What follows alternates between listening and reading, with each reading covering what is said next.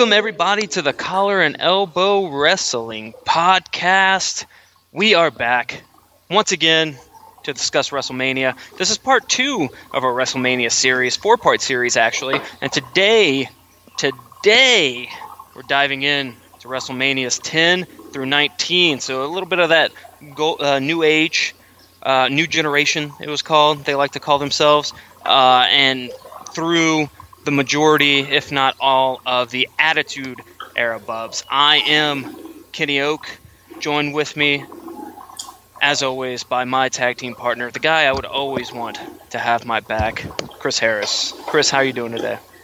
Bubs, I'm excited as always. I'm glad we're back in this. We had a little delay, as we seem to constantly have in recording. Always, there's always something. It's always fucking something, but we're back.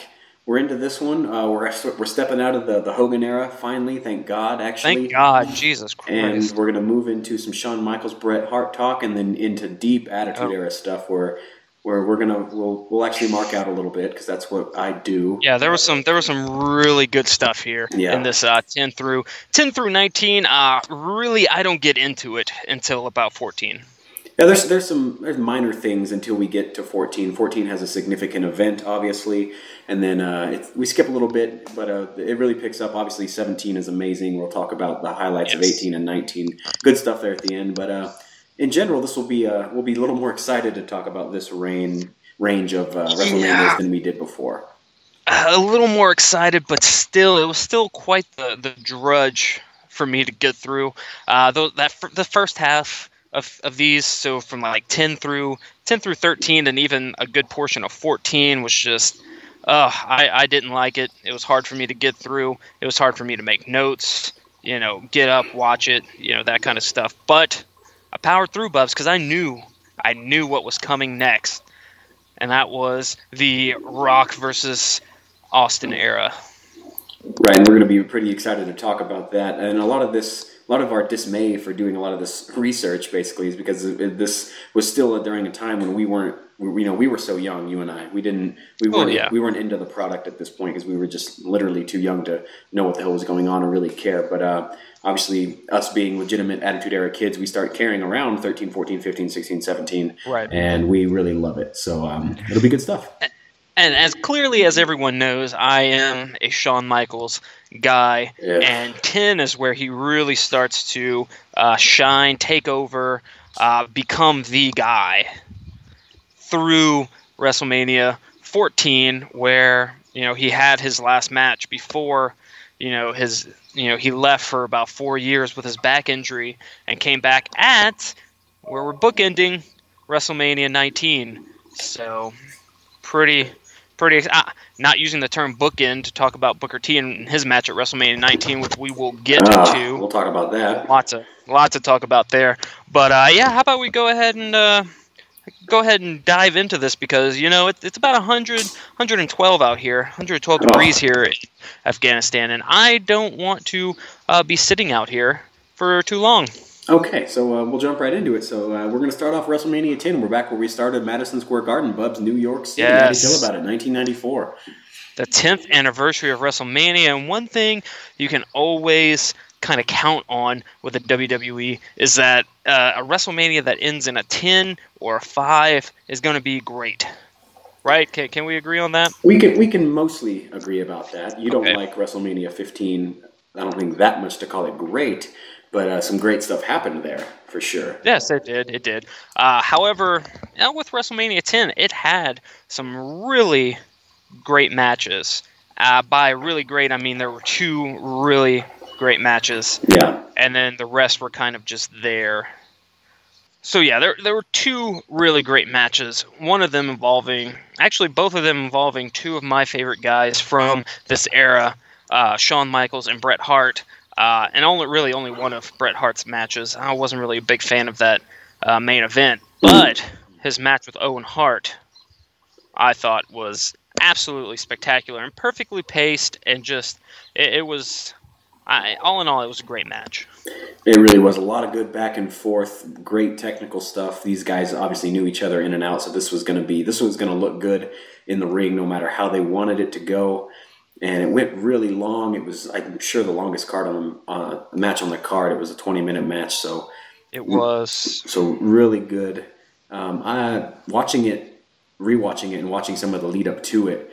I didn't expect Owen Hart to get the win. I obviously knew that he won because this has been done for years. But to have Owen go over Bret at a WrestleMania was a substantial win for Owen Hart, and maybe his biggest win of his career. I love Jim Cornette. Let's just put that out there right now. Big fan of his nonsense. Great manager, obviously. Tennis racket. So that racket's really annoying. This was a heavy manager-centric time here, Bubs. So it was, and he was one of the main. Him and Mr. Fuji are really the two. The Fuji, yeah. Are the two main managers around this time. Cornette managed all kinds of people. Big Van Vader, the Heavenly Bodies. Yuck. Yeah, that was a great match. That okay. He also managed, Yokozuna with Mr. Fuji. There was a lot of Jim Cornette going on in the early to mid '90s.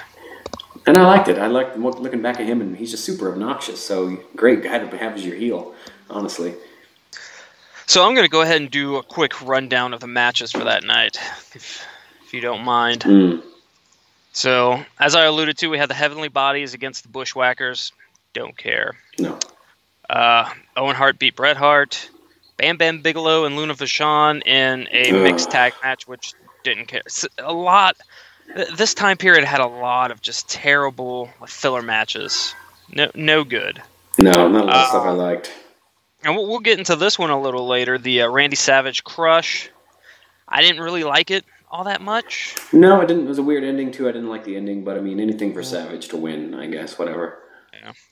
Alundra Blaze, of course, retained her women's championship. She was amazing. Leilani Kai, though, back in here, I think she was in WrestleMania 1 or 2 or something way back. So here she is again. Trash match, but that's just the point. Yeah, getting squashed by Blaze.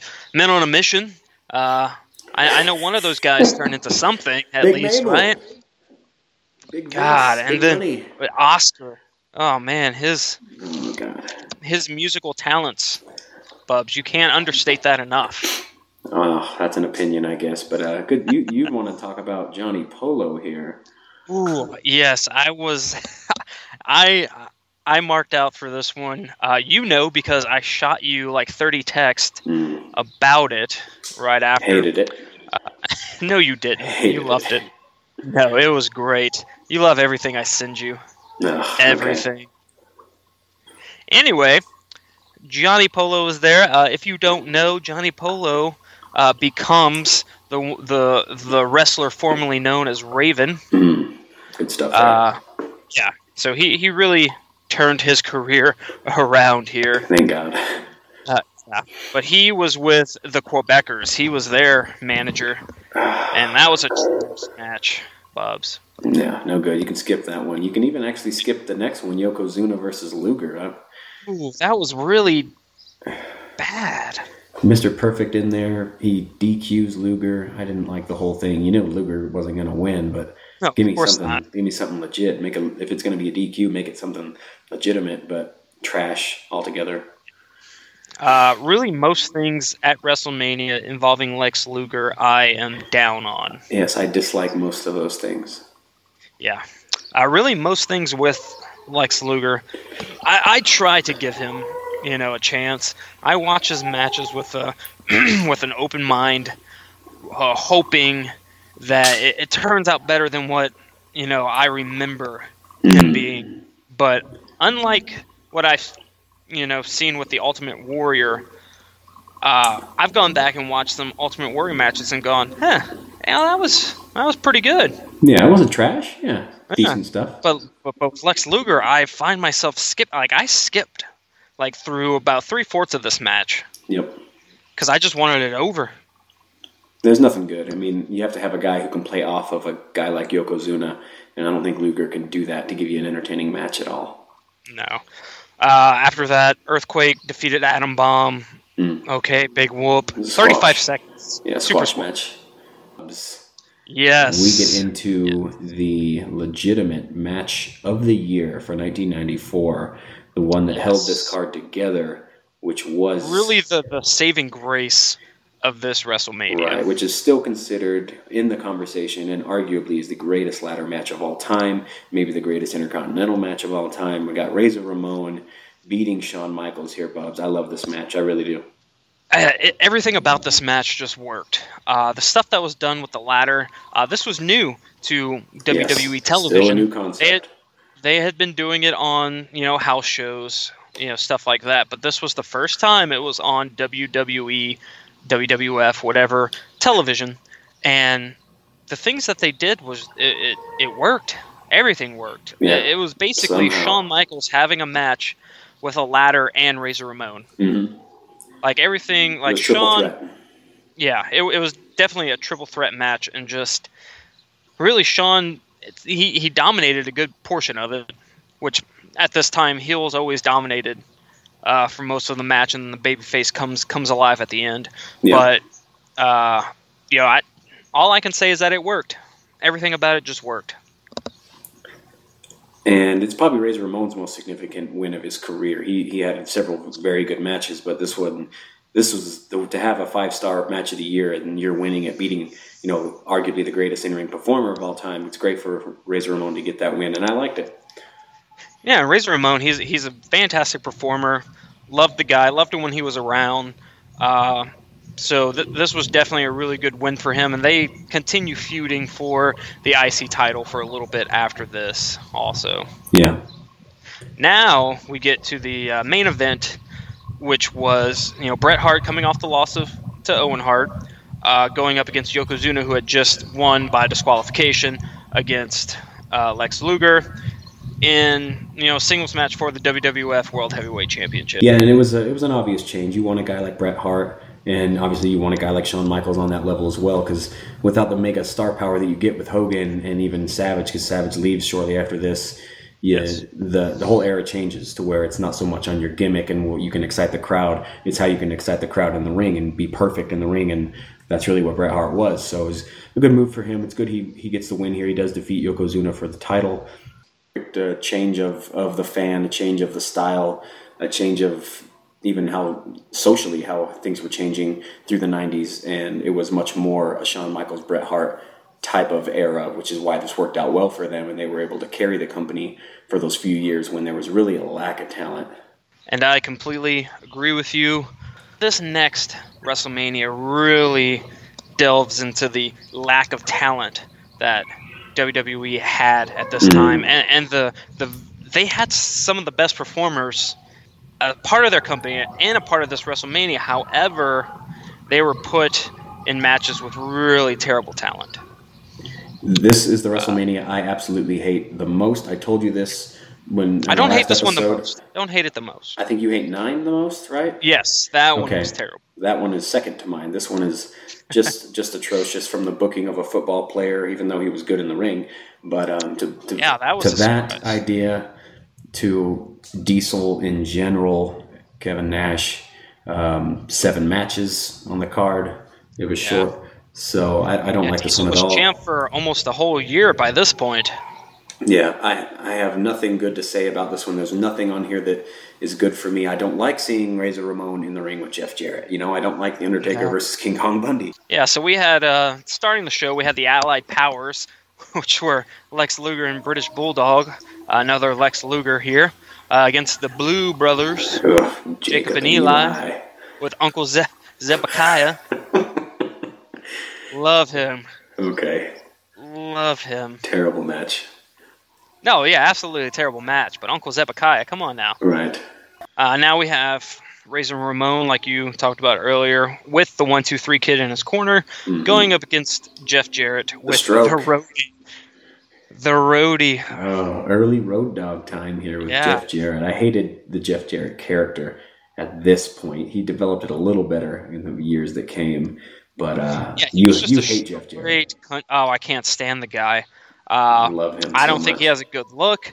I don't think he was all that good on the mic. I didn't think he was all that good in the ring. So yeah, that's my take on it.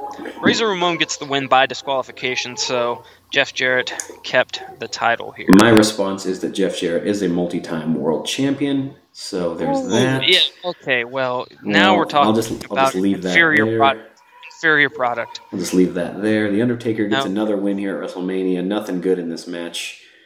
King Kong Bundy. Yeah, he is. You don't want to see the guy in the ring too much. Another flop of a match for the Undertaker streak that was kind of irrelevant. He really did not get a good WrestleMania match for a while. It took I like the Kane match at WrestleMania 14. I like that one. It was okay. But aside from that, yeah. We get two really good technical wrestlers here. We get Bret Hart against Bob Backlund. But Backlund, I guess we not call a star. Backlund at this time a good technical wrestler. Well, he was. He was a great athlete, but he had no star power, very limited charisma. But he never really had any kind of character or charisma, for that matter. Man, but he did hold that title. That was a lack of talent at the time, I think, that gave him the title. And then we get into even more lack of talent with Diesel holding it. But which moves us to the next match. If you want to just skip over the I Quit match, Bret Hart wins. I do. Yeah, he won. It wasn't that good of a match. Once again, Roddy Piper was the special guest referee. Back-to-back years for a Bret Hart match. So then we get some star power added here. I like Roddy Piper's next WrestleMania, and we'll get into that in a little bit. But yeah, we have Diesel, who's the champion, coming in, going up against he had Pamela Anderson in his corner, and you wouldn't know that by watching. They never mention that at all during this telecast. So the big use of star power with her and Pam Anderson and Jenny McCarthy. Oh, and Psycho Sid. That's right. Sid's at ringside too. So you had Psycho Sid and Jenny McCarthy with Shawn Michaels. And this was for the WWF World Heavyweight Championship. It was a long match. It was a very long match, and it wasn't the main event either, which pisses me off. But I think he was forced into the position, maybe before he was ready. But Vince. No, he was definitely not ready for this. Yeah. And it shows with his performances and his drawing power, which just was non-existent at the time. Which is why this isn't the main event. Well, we don't get necessarily a better match after this, but we can move on to that one so we can get off WrestleMania 11 because I hate this WrestleMania. But Diesel beat next Shawn one Michaels. So now we have Lawrence Taylor versus Bam Bam Bigelow. So a football team versus a wrestling team. Bam Bam had his backup with Tatanka was there. I remember him and DiBiase and a bunch of others. King Kong Bundy, Ted DiBiase, IRS, Kerwin R. Shyster, Nikolai Volkov, and Kama. So good stuff there. Lawrence Taylor performed well in the ring for a guy who's not a wrestler. Obviously a great athlete because he's one of the best linebackers of all time to play football. And Bam Bam went ahead and took the loss here against a guy like this. But, I mean, this is an attempt by Vince, to bring in some outside viewers to use some high-profile names on this list. Like you said, Lawrence Taylor. You said Ken Norton. You said Reggie White. Those are all recognizable names. Yes. So some of the best football players of all time were a part of this match. That was the play by Vince to bring in some extra draw power, put him on the main event, and have Lawrence Taylor go over Bam Bam Bigelow. Good for Bam Bam. He got a WrestleMania main event. He's a good performer. I've always liked him, but not at the top of the card level. But altogether, I didn't like it. I didn't like watching the match, because I was pissed off at this point that this was the main event. But serviceable enough because Taylor doesn't, he doesn't flop. No, he doesn't. He really didn't disappoint. And this entire show was predicated on the star power, like we've said. Pamela Anderson, Jenny McCarthy. Half the show was built around them, and then the other half was built around these football players trying to find these wrestlers that were calling them out. Okay, so I'm going to just move on to number 12 here. 12 has some really great stuff in it. The event itself, maybe not together, but I mean, a long card because of the Iron Man match, which is the main event, which we'll talk about. Yes. Pretty good opening match, I guess, in general, with some good individual talents at least. This is the parking lot brawl. I like this one. I like Goldust in this. I like Piper. And Piper did really good in this one. Like he really sold the anger that he had for Goldust. Goldust really sold the brutality of this match. It encompassed a couple different matches. was that a Cadillac, some type of car? I don't remember the exact car, but I think they at the end, don't they make it to the ring and then Piper? I think they do get in the ring at the end. Yeah. Piper wins. He does. He definitely does. And then aside from that, the middle's kind of full of some nonsense. There's some short. There's a squash in there of Hunter Hearst Helmsley. Ooh, yeah. Triple H getting buried. Who would have? Big bury. Undertaker gets another victory here. The match was not too bad. This is one of 7-footers going one-on-one with each other. This is a better match in that aspect. And then you get the second greatest Iron Man match of all time here at WrestleMania with Shawn Michaels and Bret Hart. And this is a match that I've gone to many times and watched many times over. I'm just a huge fan of both of these guys. They put on an absolute clinic, but watching it for this episode, I have to say that it's like, it's a 60-minute Iron Man match with like 5 minutes of extra time added in. 50 minutes of that are headlocks and arm bars. It was interesting to read that when even Meltzer back in the day, he said that the first half or 3/4 of the match was still a 4-star match, but the last 15 minutes of it was 5-star quality, which it absolutely was, to include the overtime period that this went into. Really, yeah, that super kick at the end was just. I like how it all came about. The match started with Shawn Michaels. Of course, this was his big grand entrance, and at this point, you had to know he was going to win. Amazing entrance. Yeah, he comes down from the Raptors. Vince is going absolutely bananas, as he always did on commentary, and that's something we haven't really discussed. Is the Vince McMahon commentary? Yeah. Yeah, I actually hated him on commentary. I thought he was atrocious. Really? Yeah. I liked him. I think him and the King had a very good dynamic when those two shared the announce table. I mean, I didn't appreciate it. I loved King back in those days too. He was great, but no, he was so good. Not a big McMahon fan at all. That's interesting though. He is in a lot of these, but that's interesting because I really liked McMahon. I thought because he's the one who's booking all this, so he knows all the right things to say. He does, but everything he does, he oversells to a point where it's way too noticeable. You're right. I know that I like King and JR better than I do Vince and King, but altogether, the only thing I really have of relevance on this WrestleMania is that match itself. Is the 60-minute Iron Man match. Well, I mean, you have to think you have Stone Cold Steve Austin's first WrestleMania match. He does against Savio Vega. So that's the match. This was when he was the ringmaster, so he was using the $1 Million Dream back then. Yeah, DiBiase by his side. Yeah, I thought the Undertaker Diesel match was a lot better than what you would expect out of two, guys of this size going up against each other. Yeah, and I think it was one of Diesel's better matches of his career. This match is not trash. For actually, as long as it went, it's not too bad. It's actually a watchable one. It's a good win for the Undertaker. It's a big ass tombstone to tombstone a 6'11" guy or however tall Nash is. That's an amazing thing. So the middle it's decent at best. I do like the Gold Dust stuff. The Vega Austin match isn't very good, and you can't tell me you like Triple H versus Warrior. I hated that because I never liked the Warrior, and then. That is the best no-sell in a live main event pay-per-view ever. Yes. Triple H hits the pedigree on Warrior. Like pretty early on. 12 seconds in. Yeah, and Warrior does nothing but stand right back up, and it's off from there. We get some good press action. We get the splash, and it's game over. All right. I think we can go ahead and skip to 13. We can. Good stuff in 13, though.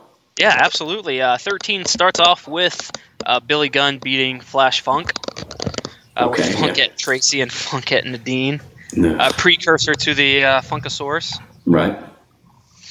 Then you got the Headbangers beating the new Blackjacks. Blackjack Bradshaw.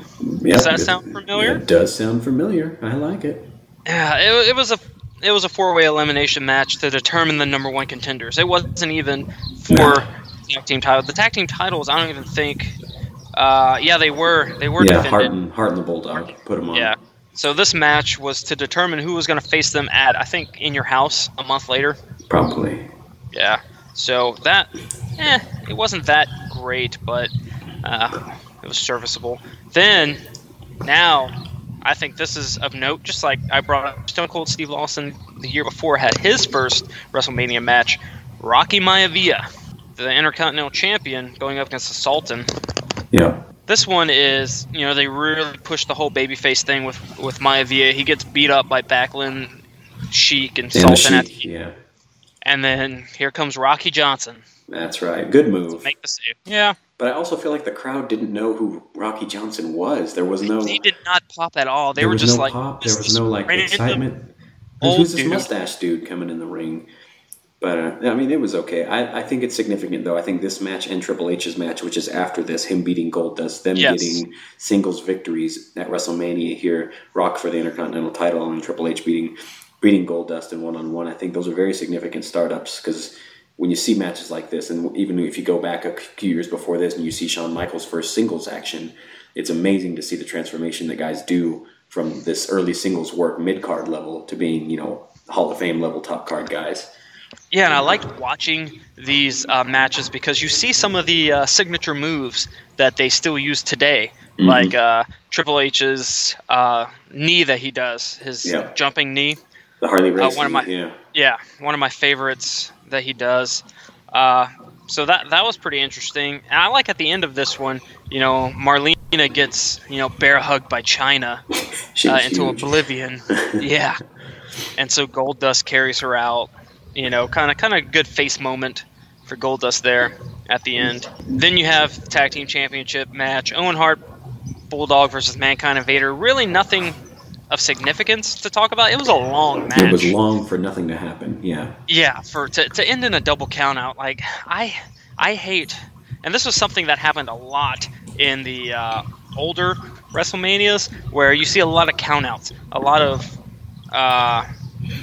disqualifications, no real solutions to these rivalries. Yeah. And I didn't like that. I want a definitive at WrestleMania, which is your season finale, so to speak. You need to have some kind of conclusion here. Yeah, give me some closure. And to have this end in a double count out it wasn't a good match either. Bulldog just did not look like he was all there for that one. Yeah, and Vader and Mankind, weird tag team, and they're both unique styles in the ring, so it didn't mesh very well, and it was really long, but thank God we got the next match. Tell us about it. This one held the card together, if you didn't like anything else. There's a lot of individual talent on this card in general. The matches don't necessarily all click, and you're all about them, but this one you are. This is the the double turn from face to heel for both Stone Cold and Bret Hart, and it wasn't perfect. It wasn't a perfect match by any means, but everything that happened looked like it happened for a reason.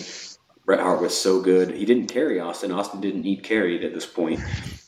And they put on one of the best matches with one of the better endings ever, which really, in some people's mind, kind of starts the Attitude Era. This combined with Austin's King of the Ring speech. So it all came together. This is the reason to go back and watch WrestleMania 13, to hear Ken Shamrock ask Austin if he gives up, and to see Austin just passed out due to blood loss.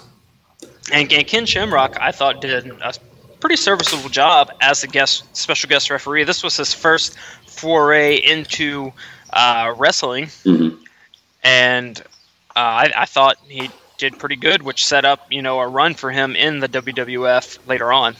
Yeah, a bit of an underrated guy. We both like him. He's got a good look. I loved his character. And obviously a great he was insane. Wrestler too, absolutely insane. But he still is. He still is. He is. He's crazy. Go back and watch this match. This is a great match for both of them. The blood, it was Bret Hart's idea to get that thing going in that direction. There's some good back. If you read or you watch a lot of documentaries about this match, you'll hear both Hart and Austin talking about it. It's a really good moment. It's a really good moment in wrestling history, basically. And then this match is serviceable as well. And for both of them, it's one of their favorite matches of their own of all time. And you really see that the care and the crafting that they put into it. Like you said, everything meant something. Everything had bite to it. But this wasn't supposed to be Bret Hart's match at this WrestleMania. If you remember, he was supposed to get his win back from Shawn Michaels. He was. But unfortunately, Shawn Michaels was injured his knee. He lost his smile also, so that's a huge injury. Remember that. Yeah. You lose your smile, you're done. What's the point anymore? I think Brett would take this the way this match ended and the way it's set up, the Attitude Era. I think Brett would take that one as a success either way, even though he didn't get the title back in this instance. It's still a very good situation. I mean, he ended up winning the title later on in the year, not too long after this, actually, against The Undertaker. Yep. Who, in the main event, I'm just going to go ahead and skip over the Legion of Doom versus the Nation of Domination. Yeah, there's nothing good there. It's fine. Yeah. No. So the main event was another match between, these huge guys, and it was The Undertaker versus Psycho Sid in a no disqualification match. A lot of Bret Hart in this. There's some good Bret Hart match. Yeah, heel Bret Hart, yeah. Yeah, he came out and bitched out HBK, started yelling at Psycho Sid and Undertaker, and got, chokeslam for, I think, did Psycho chokeslam him? No, powerbomb. He got powerbombed him, I think. Yeah. The key point from this is that Psycho Sid Vicious, Sid Justice, was a champion another going main into event. WrestleMania.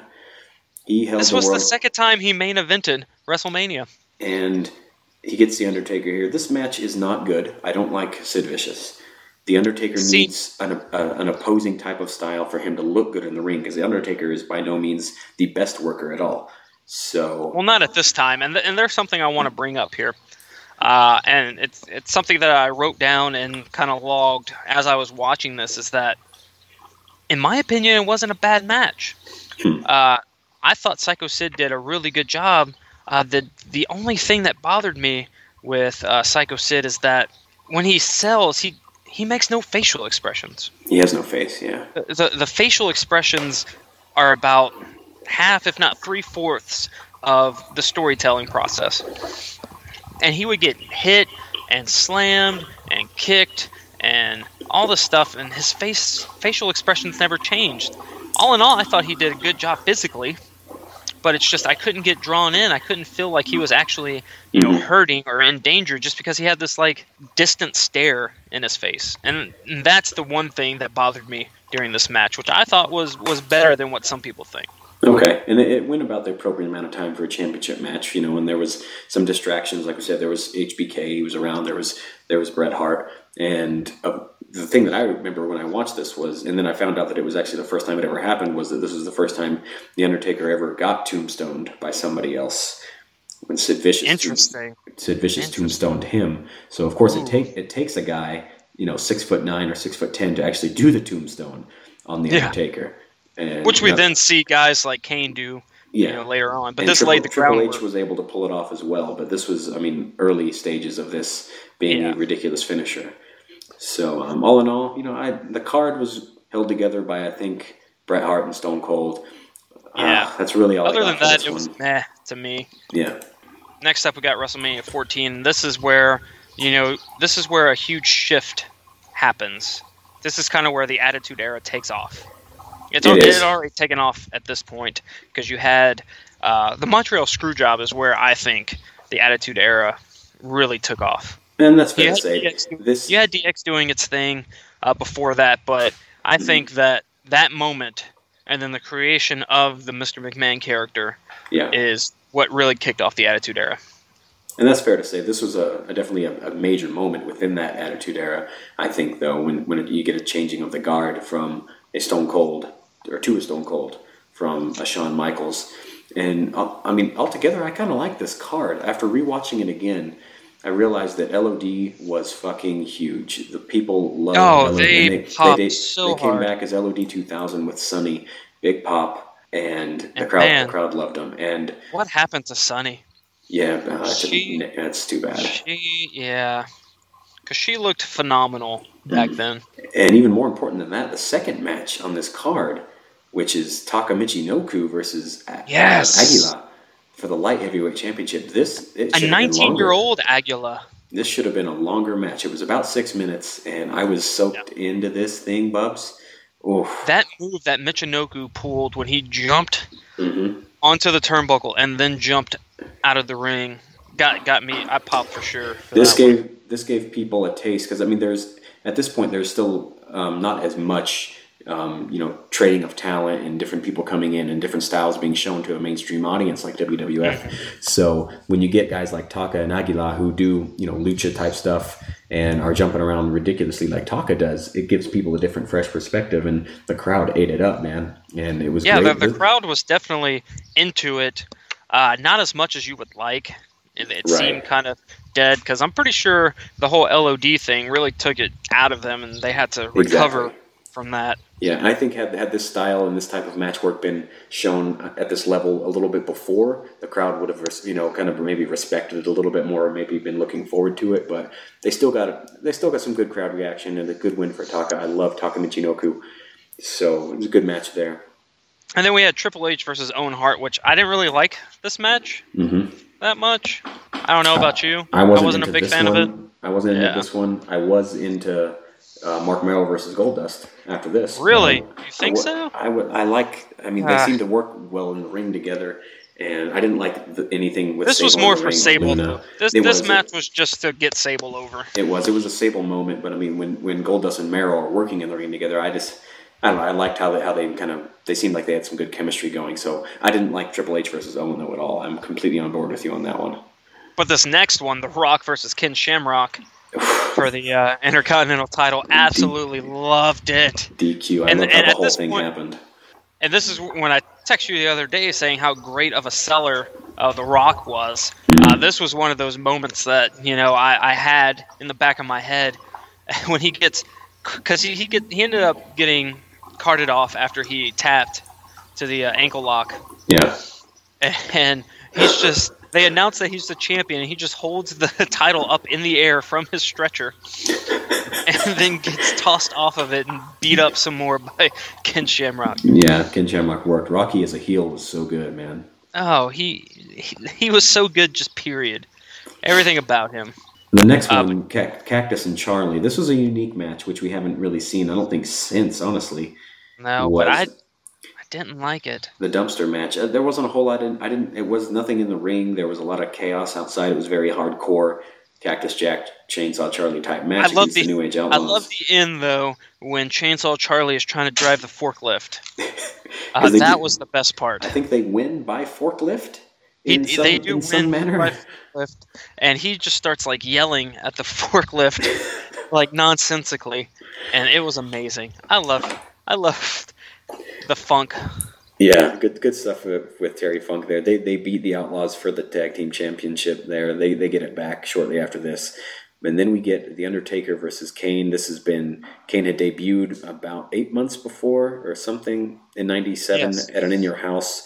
And since then it had been one of the best. Bad Blood, In Your House, Bad Blood. Bad Blood, that's right. In the Hell in a Cell match. This is in this rivalry, which has been one of the better ones that's Kane. ever.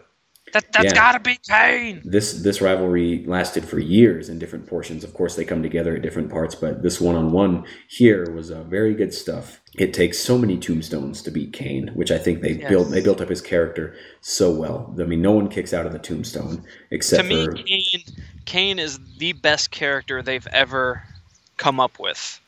Like guys like Stone Cold, The Rock, that was them.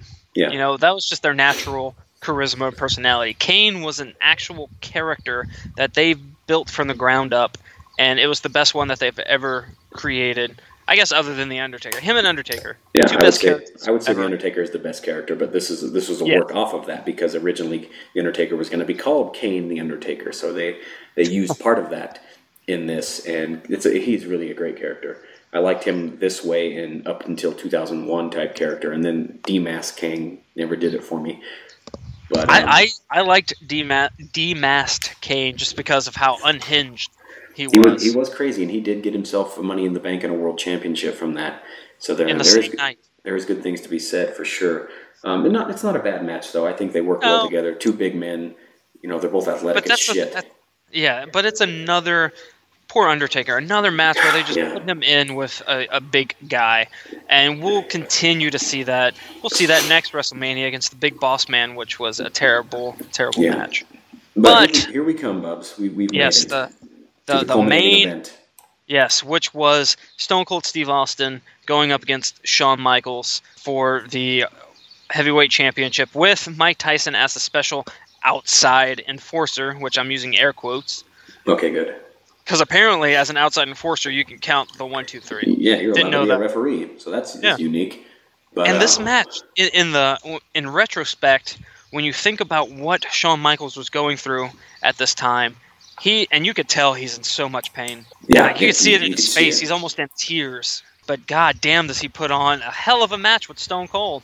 He does, and the moment that happens of actually Austin winning is better than the match. The match could have been a lot better. I think a lot of that goes to Michaels being injured, and they could have worked a lot more stuff into this. I'm not saying it was trash by any means, but the moment was significantly bigger than the match itself, and this was an official passing of the torch to make Austin the anti-hero that he was, the biggest draw in wrestling history. Yeah, and the pop that he gets, not only the pop that he gets when the glass breaks, which no matter what, when that glass breaks. When the glass breaks. Whew. Yeah. When he gets the 1, 2, 3, the crowd went absolutely nuts. They wanted Stone Cold. It was the perfect time to put the title finally on him, and it worked out perfectly. Like you said, the match could have been better, but for what it was meant to do, it worked perfectly. What I do hate, though, is actually the 1, 2, 3 count by Mike Tyson. Can you imagine if it had been Earl Hebner crawling back into the ring and doing his slow, methodical 1, 2, 3, and the crowd anticipating that 3 pop? Instead, you get Tyson, is tapping on the mat as hard as he can, 1, 2, 3 as quick as he can, and I think that could have just been better played out had they allowed, or even taught Mike Tyson how to count the 3 properly, maybe. But maybe have a 2-hour-long class with Earl Hebner and Mike Chioda. Sure, and that would have worked out. But all in all, not too bad of a WrestleMania. This is where the quality definitely picks up, in my opinion. Right. So then we get to move on to WrestleMania 15, another big event here. We're going to talk about a specific match at the end, which you've already alluded to, being the championship match between Rock and Austin. Yeah. But a lot of this card I know you do not like. I do not at all. And we talked about this yesterday, actually. You had the Jacqueline versus Ivory, D'Lo Brown and Test beating Draws and Godfather. I think that happened at... Those are on Sunday Night Heat. Sunday Night Heat. Yeah. And then the first match is Hardcore Holly beating Billy Gunn and Al Snow in a triple threat hardcore match. Not okay. It was an alright match. The hardcore title scene hadn't developed yet to its peak when Crash was basically running it and that 24/7 rule was in effect. That was good stuff. Here, not a whole lot that I really liked. I'm a big fan of all 3 of these guys. I like what they do, but I don't know. I really wasn't into it, especially as a leadoff match. And then this next match, Owen Hart and Jeff Jarrett, tag team champions. Once again, Owen Hart in a tag team match. Hated it. Owen Hart cannot keep himself in a singles match. Like, he had one in the year prior to this, but come on. Let's get one of the better performers in the singles work here. Come on. And then after that is basically the Brawl for All culmination. Butterbean and Bart Gunn, and then you had the video package beforehand, and all these trainers talking about how Bart Gunn's going to win. He's ready. He's going to take out this professional boxer that has the knockout power of an elephant. As you can imagine, that didn't go well at all.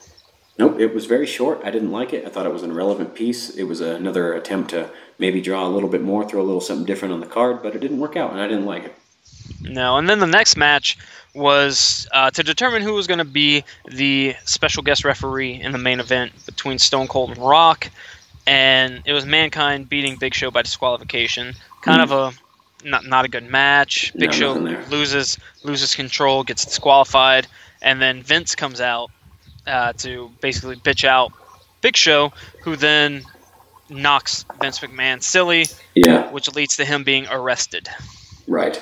We do. It does come full circle. We get to see Mankind in the end in the main event, but there's nothing. There's nothing good to watch. I think Mankind takes a chokeslam through 2 chairs. I think in this one. Yes. And he only really went through 1 chair. It was a messy spot, but that was pretty much all for that match. Road Dogg defended his Intercontinental Championship against Ken Shamrock, Goldust, and Val Venus in a 4 corners elimination match. Not a fan. No, the biggest storyline Like all of was these guys, Ryan I Shamrock. like. Yes, the Blue Meanie, Ryan Shamrock, and Ryan Shamrock was really the biggest storyline here, and it didn't work for me at all. No, I wasn't into it. I wasn't into the. It was like a love situation, right, between Venus and Shamrock, and Ken Shamrock hated it, and all this shit. And the whole thing was like Ryan Shamrock was like a whore. She was sleeping around with everybody. Yeah. Yeah. But the next match, let's just skip forward. You got Kane and Triple H, two future Hall of Famers. An okay match. Not too bad. You have China with Kane. I remember that. Yeah, and she turns on Kane to go back with Triple H, which was the crowd popped like it was a face move. It was definitely a heel tactic. It was an okay match though. Could have been a little longer, I thought too. I didn't mind it. No, it was definitely better than one of the better matches Kane put on, because at this time he wasn't a terrific performer. He definitely gets better as the years go on, but he wasn't there yet at this time. Right. Next match, Sable and Tori. We'll skip that. Okay, yeah, Sable wins, retains. Then you've got Shane McMahon, who's the European champion, beating X-Pac. Thank God. For the European title. I like seeing Shane McMahon in the ring. I like X-Pac in the ring. Maybe the match could have gone a little bit longer, honestly. I liked it. Yeah, Shane's so good. Like, Shane is so much. Yes, like the business is in him, and he shows it throughout his entire career, really. And he's still putting on really good WrestleMania matches. His match with AJ Styles this year, I thought, was the best match of the night. Yep, the leadoff match was fucking amazing. Yeah. So Shane McMahon wins. Not too much to talk about there. I've already talked about this Undertaker Big Boss Man Hell in a Cell, where he hangs Big Boss Man at the end. Yeah. Just a bad match with a terrible ending. I would give this. I don't know what Meltzer or whoever gave this match, but I would give it like a half star. This was the first Hell in a Cell match at a WrestleMania. I think that bears a little bit of significance, but it's terrible. Boss Man's better than this. The Undertaker's better than this. I didn't like it. It's nothing to watch. Some people just because you put two guys that are pretty decent in the ring together doesn't mean the chemistry will match up, and doesn't mean that they'll put on a good show. Yeah. So we'll move on from that, and then we get one of the better WrestleMania matches, the first of the trilogy. I love when these two wrestle, because it's so chaotic. And I think I said this the other day. It's just what I love about these two is that it's just so chaotic. And it's always a no disqualification match between these two, because neither of them are amazing technical wrestlers, but their styles are so perfect for the fans, and this was the perfect Attitude Era match, because they just spent the entire time just beating the crap out of each other. This is controlled chaos at its best. It goes out of the ring a whole lot. We get onto the announce tables. The Rock is holding a camera. He's taping the crowd. He takes a stunner with the camera on his shoulder. He sells the stunner like nobody's business in the ring. The greatest ever to do that. And I mean, this match was only, I think it was, I had the minutes. Damn it, 17 minutes. Okay, this thing could have gone fucking 30 minutes for the way it was going. But Austin's going to win here. Rock was such a great heel. Great pop for Austin. Really, there's really nothing wrong with this match at all. It's so good. I absolutely love the match. This is one of the better WrestleManias so far that we've gotten to. But really, I just want to skip over this next WrestleMania. I know you how do. I feel about WrestleMania 2000. You get such a great main event here at WrestleMania 15, and then you go into WrestleMania 2000, and there's a couple good matches, but all in all, I'll let you take over from here. Okay, so this one is, yes, generally perceived to be one of the worst WrestleManias of all time, and it's hard to believe that this could happen in 2000, right? Because one of the best years in WWE. Yeah, this is one of their most powerful years. And the card is really jacked up, though. I mean, there's a couple good things on here, but there's only one singles match, and it's an irrelevant one, for that matter. But everything on here is, I don't know, it just didn't seem like a WrestleMania card. I love the Triangle Ladder match. I know you love that match too. You can't take what the Dudley Boys and the Hardys and Edge and Christian did. One of my favorite matches of all time. Right, and nobody talks about Benoit, Angle, Jericho enough. I think that match is. I mean, it's basically two matches. It is, but it's essentially it's two triple threat matches. But for what those three can do, I know it could have been. It wasn't. It could have been a 10-star match with those three in the ring. Absolutely. But it wasn't. I liked the storyline of it. I liked Angle being dual champion. I liked him losing both of those titles. Because it gives you something to then build on afterwards. You get conclusion and closure with this to carry on into future storylines. Right, and then we get Rikishi and Kane tagging together against a DX version. It's no good, but I liked the main event. I really do. I think it was well prepared. I like the overexposure of the McMahons. It's very. I hate it. It's very intentional. It's McMahon in every corner. No, it's McMahon saying. I'm going to stop you right here. Okay. It's too much McMahon. This was the. Hey, you watch yourself. You've got a McMahon in every corner. This is the ultimate show of force by Vince. Like, look, people only care about us and our family, and if we put ourselves, all of us, in the main event, it'll just draw that much better. Triple H, who's going in as champ, The Rock, have those two go up against each other, have Mick Foley and Big Show have their own match, or just make it a regular fair four-way with maybe just Vince coming in to do some shenanigans, or Stephanie. And I know I'm in the minority of this, so I'll just leave it where it was. What we did get out of this was we do get to see Rock and Triple H go one-on-one at the end of it, because they are the last two remaining, and from this point we wanted Rock and Triple H one-on-one at WrestleMania, which we still do. So I will stop right there. It's like 35 minutes long. Triple H does win. I like The Rock having the last say. He does get a bunch of rock bottoms in and an amazing people's elbow on Stephanie, but I get it. No one likes it, so I'm going to move on to my favorite WrestleMania of all time, and the one that I think is the greatest WrestleMania of all time, which is WrestleMania 17. Yes, WrestleMania 17 is just an absolute stellar show. From top to bottom, starts off with X Factor beating Steve Blackman and Grandmaster Sexay. You like that? I didn't like it, but I like Just Incredible. Well, me too. Okay. Then I thought, for as short as it was, Chris Jericho versus William Regal, Bubs.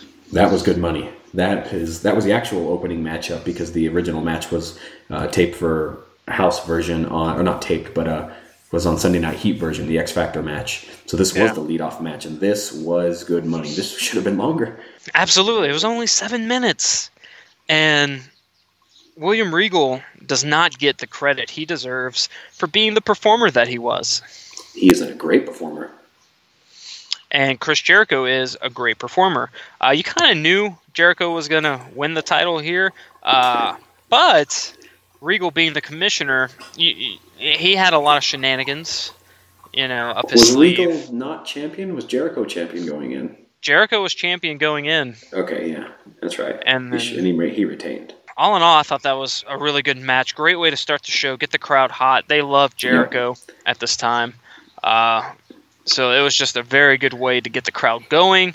Then you had a 6-man tag team match, which really wasn't good, but that clothesline from hell that Bradshaw delivers is absolutely... the Good Father got taken out of his boots. This is a really short match, but we get of these things. We get a little bit of Bull Buchanan, who I've always liked in the ring, crazy athletic dude, and we get to see Bradshaw and Farouk, one of my favorite tag teams of all time. So, I was watching this match in my office, and one of the guys just comes and is watching it with me, and he's watching Bull Buchanan, and he's like, "Why is that guy? He's too big. What is he doing? How is he doing this?" He's not too big. He's way too big. So next we have a pretty fun hardcore match. This one's fun. Yeah. Kane going up against Raven and Big Show. Raven went in as the hardcore champ, And I thought he was going to come out as hardcore champ, but Kane gets the win with tosses them off the stage and then walks over and pins him, and the count is weird too by the referee. he like counts on the wall. Yeah, this one is fun and unique. It's a hardcore match. This is where the hardcore scene was pretty fun to watch. It's a lot of backstage stuff. There's a golf cart involved. There's 2 golf carts. Okay, multiple golf carts. They're chasing each other. It's a pretty fun little match to watch. I like Kane winning because I like him winning in general. I think he should win more at WrestleManias, but not too bad actually. Yeah, and then you have after that Eddie Guerrero against Test for the European Championship. When they were still the Radicals, you had Eddie Guerrero with Perry Saturn. Really, all of these matches, like there were some short ones thrown in, but like everything just worked. Yeah, Test and Guerrero somehow worked for me. It did. Yeah. And even though Test got like caught up in the ropes for like a minute, his boot was all stuck and shit, and the ref had to help him out. Aside from that, it looked really good because I was a big Test fan, man, and he was definitely at the time I think he was being groomed as a guy to push legitimately because of his size and his athletic ability. But Eddie Guerrero, man, whew, man, just one of the best to ever. They broke the mold with Eddie Guerrero. Yeah. Not only was that a good one, but this next match. Speaking of breaking the mold, here we go again. Yeah. Kurt Angle and Chris Benoit, which is a match that'll never get talked about ever when talking about Kurt Angle's greatest WrestleMania matches or just greatest matches in general. His match with Chris Benoit, where nary a punch was thrown. Right, and I thought about that when you wrote that to me the other day, and I was like, I can literally picture those two guys not needing to throw a single punch or a forearm or any type of kick and be able to put on a 5-star match regardless. They don't need those things in their repertoire. No, and they pulled it off spectacularly. There were a couple strikes, like maybe 1 or 2 strikes in total, but the story that they tell with just their wrestling acumen alone was all awe-inspiring. Yeah, it's a good one. It's not for any title or anything. It was just that was the rivalry at the time, and it was good. It's almost 15 minutes. So, and it was one with pulling of the tights. It keeps both people strong. Yeah. They both put on a hell of a match, and Kurt Angle won by pulling on the tights. So, you're not burying Benoit like people like to say nowadays, but you're keeping both of them strong. It was a great match and the perfect finish. Which leads us to a moment. It's not a good match, but Chyna whoops the shit out of Ivory real quick. Yes. Good for her. Good entrance. I like that as well. She wins the women's title. We're on to the next where we get Shane McMahon beating up Papa McMahon. Yeah, Shane versus Mr. Awesome. Shane is a spot machine, man. God, he's so good. That coast to coast that he would do was just so good, and he can't really pull it off anymore. Right, he's tried concussions. Yeah. To be fair, that was Roman just destroying him. Right. The crowd was into this one. We got a good pop for Linda McMahon stepping up out of the chair. Oh, he's so good. Big pop. The storytelling was so great going into that. It was so ludicrous. It Absolutely was a lot of chaos. Ludicrous. Linda being sedated. Yeah. She was tranquilized. Essentially. She was tranquilized. She acted possum the entire match, and then stood up and just low blowed her man. Yeah. Right in the McMahon family grapefruits. Big pop for that. Good win for Shane again. Not very good storytelling though. And and then on to the next, we get another amazing match. TLC 2. And they give it to Edge and Christian once again. I love it. I love them being booked. They win every TLC match. They win everything. Yeah. The Dudleys lost the titles here. And this is just chaos, man. There's so much great... the Dudleys lose the titles back-to-back years at WrestleMania in TLC matches. This one was very spot-heavy. You can see it. It was intentional that way. But these spots were basically new to all of us who hadn't seen this type of shit yet. And some of them were variations off of what had happened in TLC 1. But my favorite spot of all... I'm pretty sure you were about to go to that. Of all time. Yeah, I was. My favorite spot of all time... because it involves two guys that I was solidly behind at this time. Mm-hmm. Was when Jeff is dangling, holding on to the titles. He's got his feet on the ladder, and Bubba Ray takes the ladder, and they time it perfectly. Waits till Edge gets in place, and then Hardy's feet come out, and he goes into the spear off the ladder. He did. He took it so well too. It was almost perfect. And the Edge pops up. I know you love the pop up too. By Edge, because he sells it so well, and his hair is crazy. His look of just like, I'm dead. Yeah. What did I do that for? This match is near gold. There's so much there. I mean, it is. Some people will call it a spot fest, and I'll say there are a lot of spots in it for sure.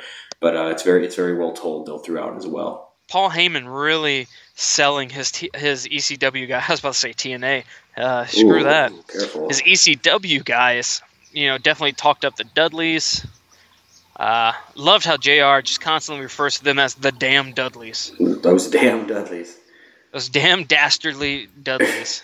But yeah, just a phenomenal match. To me, the second best match of the night. Yeah, easily. And then we move on to some trash. Yeah, we'll skip over the gimmick battle royal. And then we get this was Undertaker's first, I think, real matchup since probably Jake the Snake, where he gets someone he can really work with in the ring, I think. And this is Triple H. And most of this match takes place out of the ring. It does, and it's a long match too. And it is. This is the Undertaker's only win by normal cover pinfall at a WrestleMania. It's a unique thing that I think I found out. He wins by submission a few times, but he wins by the Last Ride Powerbomb in this match, and he covers Triple H like a normal cover instead of using the two arms over the chest from the Tombstone. So that's unique. It's a pretty good match, though. Pretty solid stuff. The sledgehammer shot by Triple H is epic. I've watched this match a few times throughout the years. I don't think it was one of the best matches. And these two definitely put on even better matches later on. But yeah, I definitely think it was good. It was definitely his best match so far. Undertaker's best match at WrestleMania at this time. Yeah, I'd agree. I think so. And Triple H kind of lends it to that because they're able to work better together just because of the size difference. So it was pretty good. It's a watchable match, I'll say that. And it leads us, and it's a good secondary main event leading us to the actual main event, which is fucking so gold. Good. Fucking gold. So good. I couldn't sleep last night just because I just wanted to watch it again. It is that damn good, and it is a little bit controversial because some people do not like the turn by Stone Cold Steve Austin. Some people in the crowd actually thought Vince was doing a face turn, but it was not that case. It was Austin turning heel, which didn't work in the end for them, but they tried it, and there was some success from it in the invasion standpoint. So, but this match is so good. It's so good. It is leads above. A couple points that I got a couple chuckles in this one, like when Hebner throws the razor down for Rock to Blade. Yeah, it's obvious. That one was good. But yeah, that entire match was just so good. And I think you get one of Rock's best kickouts here when he kicked out so many times. He kicked out after Vincent came in the ring and he got hit with an amazing stunner, and he kicked from it when everyone thought, oh, it's over. Well, no. After he got smashed by the chair a few times too. Yeah, this match is fucking gold. It is, and this is, like I was telling you a couple days ago, The Rock and Stone Cold really popularized the kick out at 2. Yeah. Of your opponent's finisher. Of a finisher, right. And it was so dramatic. It was so good. And if you use it in a WrestleMania environment, in a big match environment like that, it holds so much more weight, and you get much more excited about it than you would. But yeah, love the match. Fantastic. Yeah, I love the ending. I like the turn. I think it was an aggressive move. It was, why not try it to see what happens? There wasn't the success that came that you wanted to come from it, but I loved it. I love this entire WrestleMania. So there's that one. Wears me down emotionally, and then honestly, 18 was kind of a clunker for me. Okay. In general, there's not a lot of stuff that's amazing. There's a couple things in here that I really love. In fact. The greatest crowd reaction to a match ever is in this match, or in this card. Yeah. I think. Let's just go through some of these matches. That I don't have a lot to talk about. There really isn't a whole lot, actually. We can skip. Undertaker versus Flair should have been a lot better than what it was. I like DDP versus Christian. Yeah, I mean, I like Arn Anderson coming back. Kurt Angle versus Kane wasn't what you wanted it to be. A whole lot of, good talent once again. Austin Edge versus and Booker Scott Hall. T. That one, I know. I could see why Stone Cold would want to leave the company after 2001, 2002. He wanted the Hogan match, as would anybody, but it wouldn't have worked. I don't think that match would have worked. 100% agree that it should have been The Rock. You know what? Let's just jump to that match. Right. We can skip over most of this stuff. We don't need to talk about Billy and Chuck getting a win at WrestleMania. Okay. So it's not even the main event. It's the third one from the top, actually. It's Rock versus Hogan. Maybe it should have been the main event because... It could have worked, but the title, I mean, undisputed title at the time, why not have it? But you can move Jazz and Trish Stratus off this. And move them up. But it's Rock versus Hogan, right? It's the icon versus icon match. Hulk Hogan was still able to work the ring pretty well. Rock was in his absolute prime at the time. And the crowd did not know what the fuck to do with either of these guys because they were both... They were supposed to boo Hogan because Hogan just tried to kill Rock. Hogan was legitimately heel, but people were not buying it because there was that nostalgic feel of Hogan is back.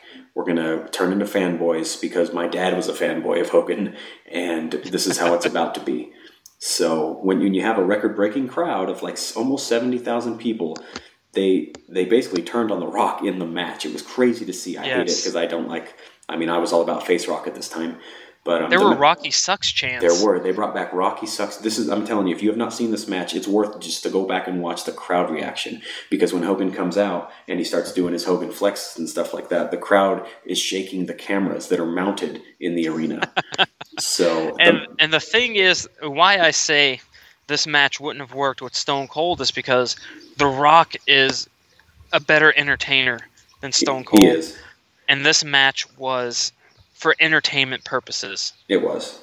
You have two of the best entertainers to ever lace up the boots, and it was just 100% gold. It was. It's a serviceable match to watch for the back and forth stuff, but Hogan, as we've alluded to, if you heard our first episode, we hate Hulk Hogan in the ring, so there wasn't a lot of that, and The Rock is not one of the best in the ring either, but he's very good. He's so good. They work it. They make both guys look very strong. They do things that they're both capable of doing. Little spots here and there. They use the belt.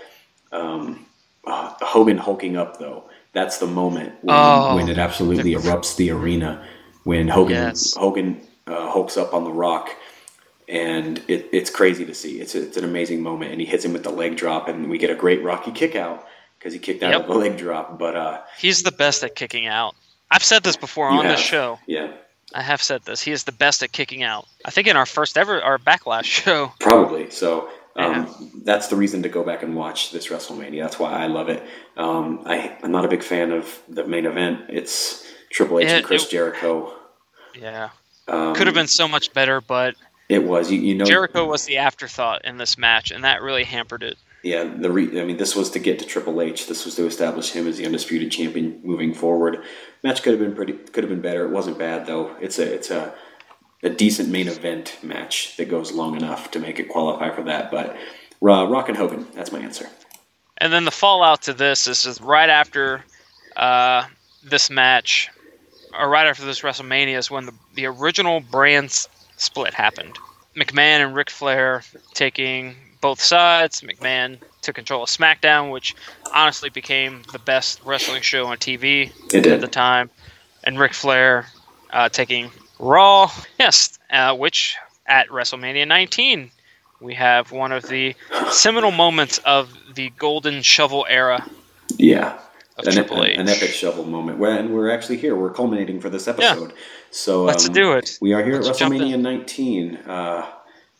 Some of it's good. There's a lot of, again, this whole card doesn't mesh well together. There is some pretty good things in here we're going to pick out. Shawn Michaels and Chris Jericho is rated as one of the better matches of WrestleMania history, as it should be.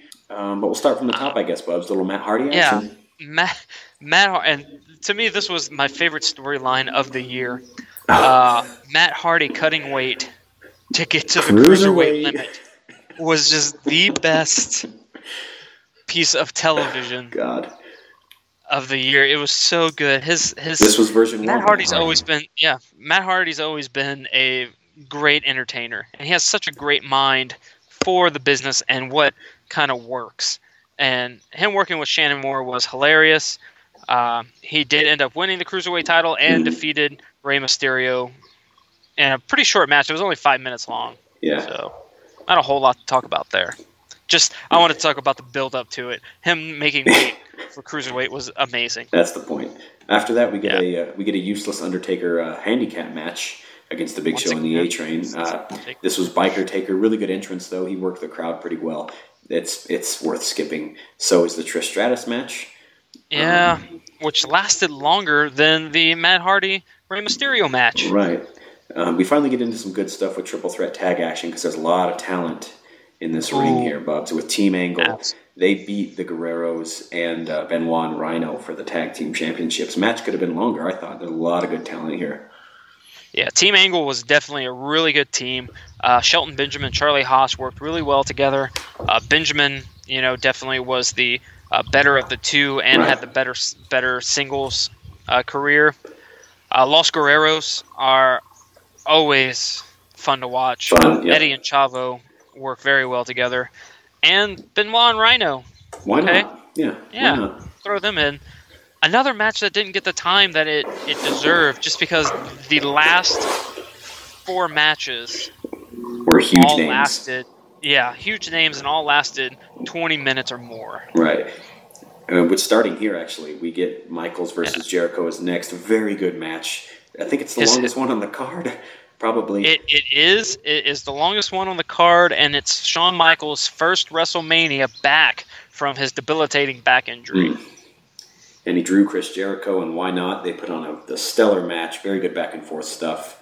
And Michaels wins. Yeah. Michaels won, which I know. I hate it. I hate that we have to say that, but he should be completely defeated at WrestleManias. But he always wins right after. He'll win when he lost to John Cena in the main event and beat him in a 60-minute match on Raw the next night. This is a good match to go ahead and watch. The next match is not. This is where I think you wanted to discuss some shovel talk because. Yes, the golden shovel makes its appearance, and as much as I love Triple H and I love debunking some of the things that the internet likes to say, this was not this something one you can't defend. No. Booker T should have won this match and the World Heavyweight Championship. It was booked so perfectly for Booker T to win this match.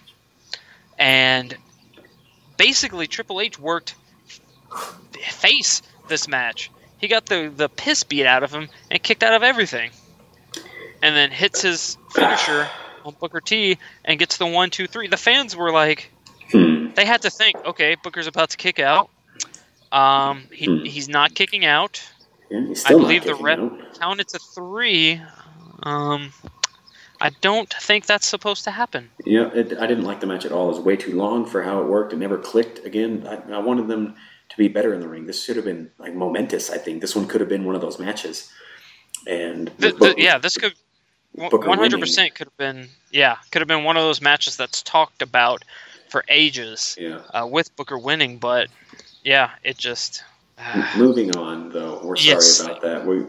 Next we get not necessarily a gimmick, but we do get Hogan versus McMahon, Bubs.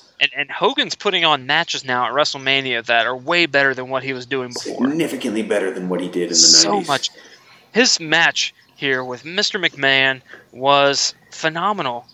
It was phenomenal for what it was meant to be. Mm-hmm. They made it a street fight, which takes away the ability for people to be hindered by their limitations, right? So, exactly. So we get 20 minutes of them. They beat the shit out of each other. There was a good amount of blood in this.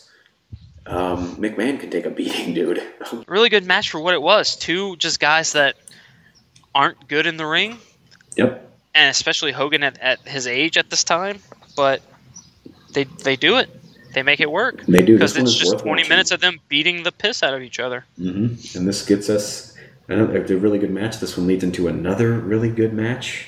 Just the end. This is the final. This is part 3. This is where Austin gives it back to The Rock finally. It's a great way to go out for Austin, too. This is his last official match in any capacity in the WWE. He loses here to The Rock in their 3rd match at WrestleMania, skipping a year in each, 15, 17, and 19. Very good match, Bubs. Took 3 rock bottoms. Yeah. And this match wasn't even supposed to happen. Well, as in, I say that that day could have turned out so much differently because for Austin, yeah, Austin had to go to the hospital that day. Thank Got God 2 he came through. streaks. And you could tell that. I mean, this one of their 3, this is still a very good match. Of their 3, this is their worst one. Not to call it worst by any means.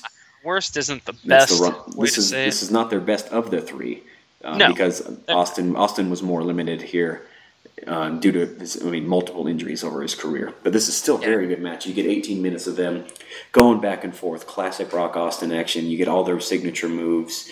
You get really good kickouts. You get the Rock selling. Rock puts on Austin's vest. Loved it. Yeah. Rocky's heel here. He's Hollywood Rock still. So, but he was still getting a lot of face reaction because people, didn't want to buy the heel Rock. Yeah. Very serviceable match, though. Very good to watch. Yeah. Like you said, not the best of their 3 matches, but definitely one worth watching. As usual, it's a controlled chaos kind of match that they have. Favorite part, and I remember us watching this match when we were both in Afghanistan together. Mm-hmm. I go into your office and we just watched this match. Oh God! And those days. The Rock with the vest was just my favorite part. Yeah, super heel. Loved him. He could really piss off the crowd or excite you in any way. Great entertainer. And then finally, the main event. We have Brock Lesnar and Kurt Angle for the WWE Championship. Mm-hmm. And had Angle been counted out or disqualified, he would have lost the title. I'm a little mixed on this one because these two are amazing in the ring individually. They're great together here. This match could have been completely 5-star, 6-star level, but there wasn't a whole lot of... They seemed to be not meshing together at some times, and the ending was fucked up. But... aside from the ending, I like watching this one. I do like watching Brock try the spot that he wasn't supposed to do, which is the shooting star press. Yeah, that spot alone drops this match in my eyes because someone like Brock doesn't need to take that risk. No. And I understand that it would have been a huge moment. Oh, had he hit it perfectly? Yes. Though it's still a moment that's talked about today because it was the quintessential passing of the torch from Kurt Angle to Brock Lesnar. But that spot alone to me takes it from being, it being that 5-star, 4-star, 4.5-star match to, a little lower on the rating scale. Yeah, it does. But the beginning of it, the middle of it, there's still a lot of suplexes in this match, as expected. A lot of good technical wrestling between these guys because they're both great amateur wrestlers.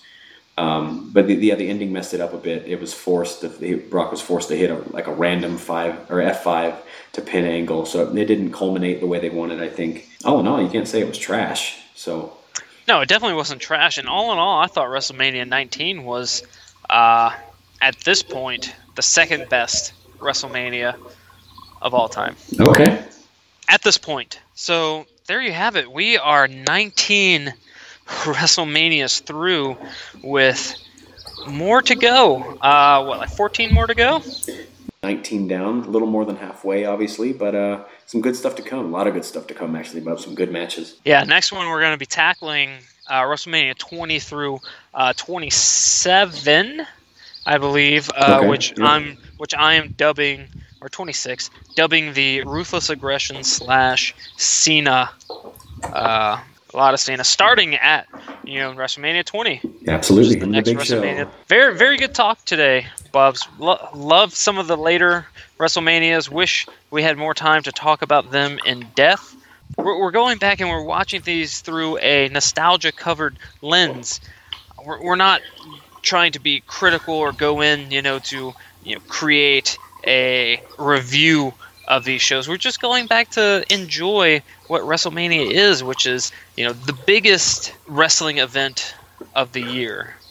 No matter what you might think, there's so many fans out there that are going to say Wrestle Kingdom's the biggest night in wrestling of the year.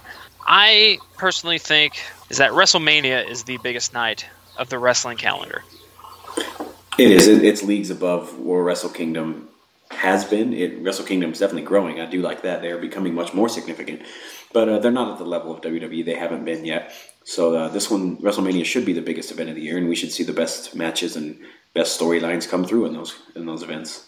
So this has been our second episode going into the WrestleManias. Today we went through WrestleMania 10 through 19. A lot of content to go through, a lot of talk. You can join in the conversation on Facebook at Collar and Elbow Wrestling. Just search for us. You'll see us there. We're going to be posting once this episode's ready to go, and then you can just start the conversation there. You can also talk with us on Twitter at CAE Wrestling.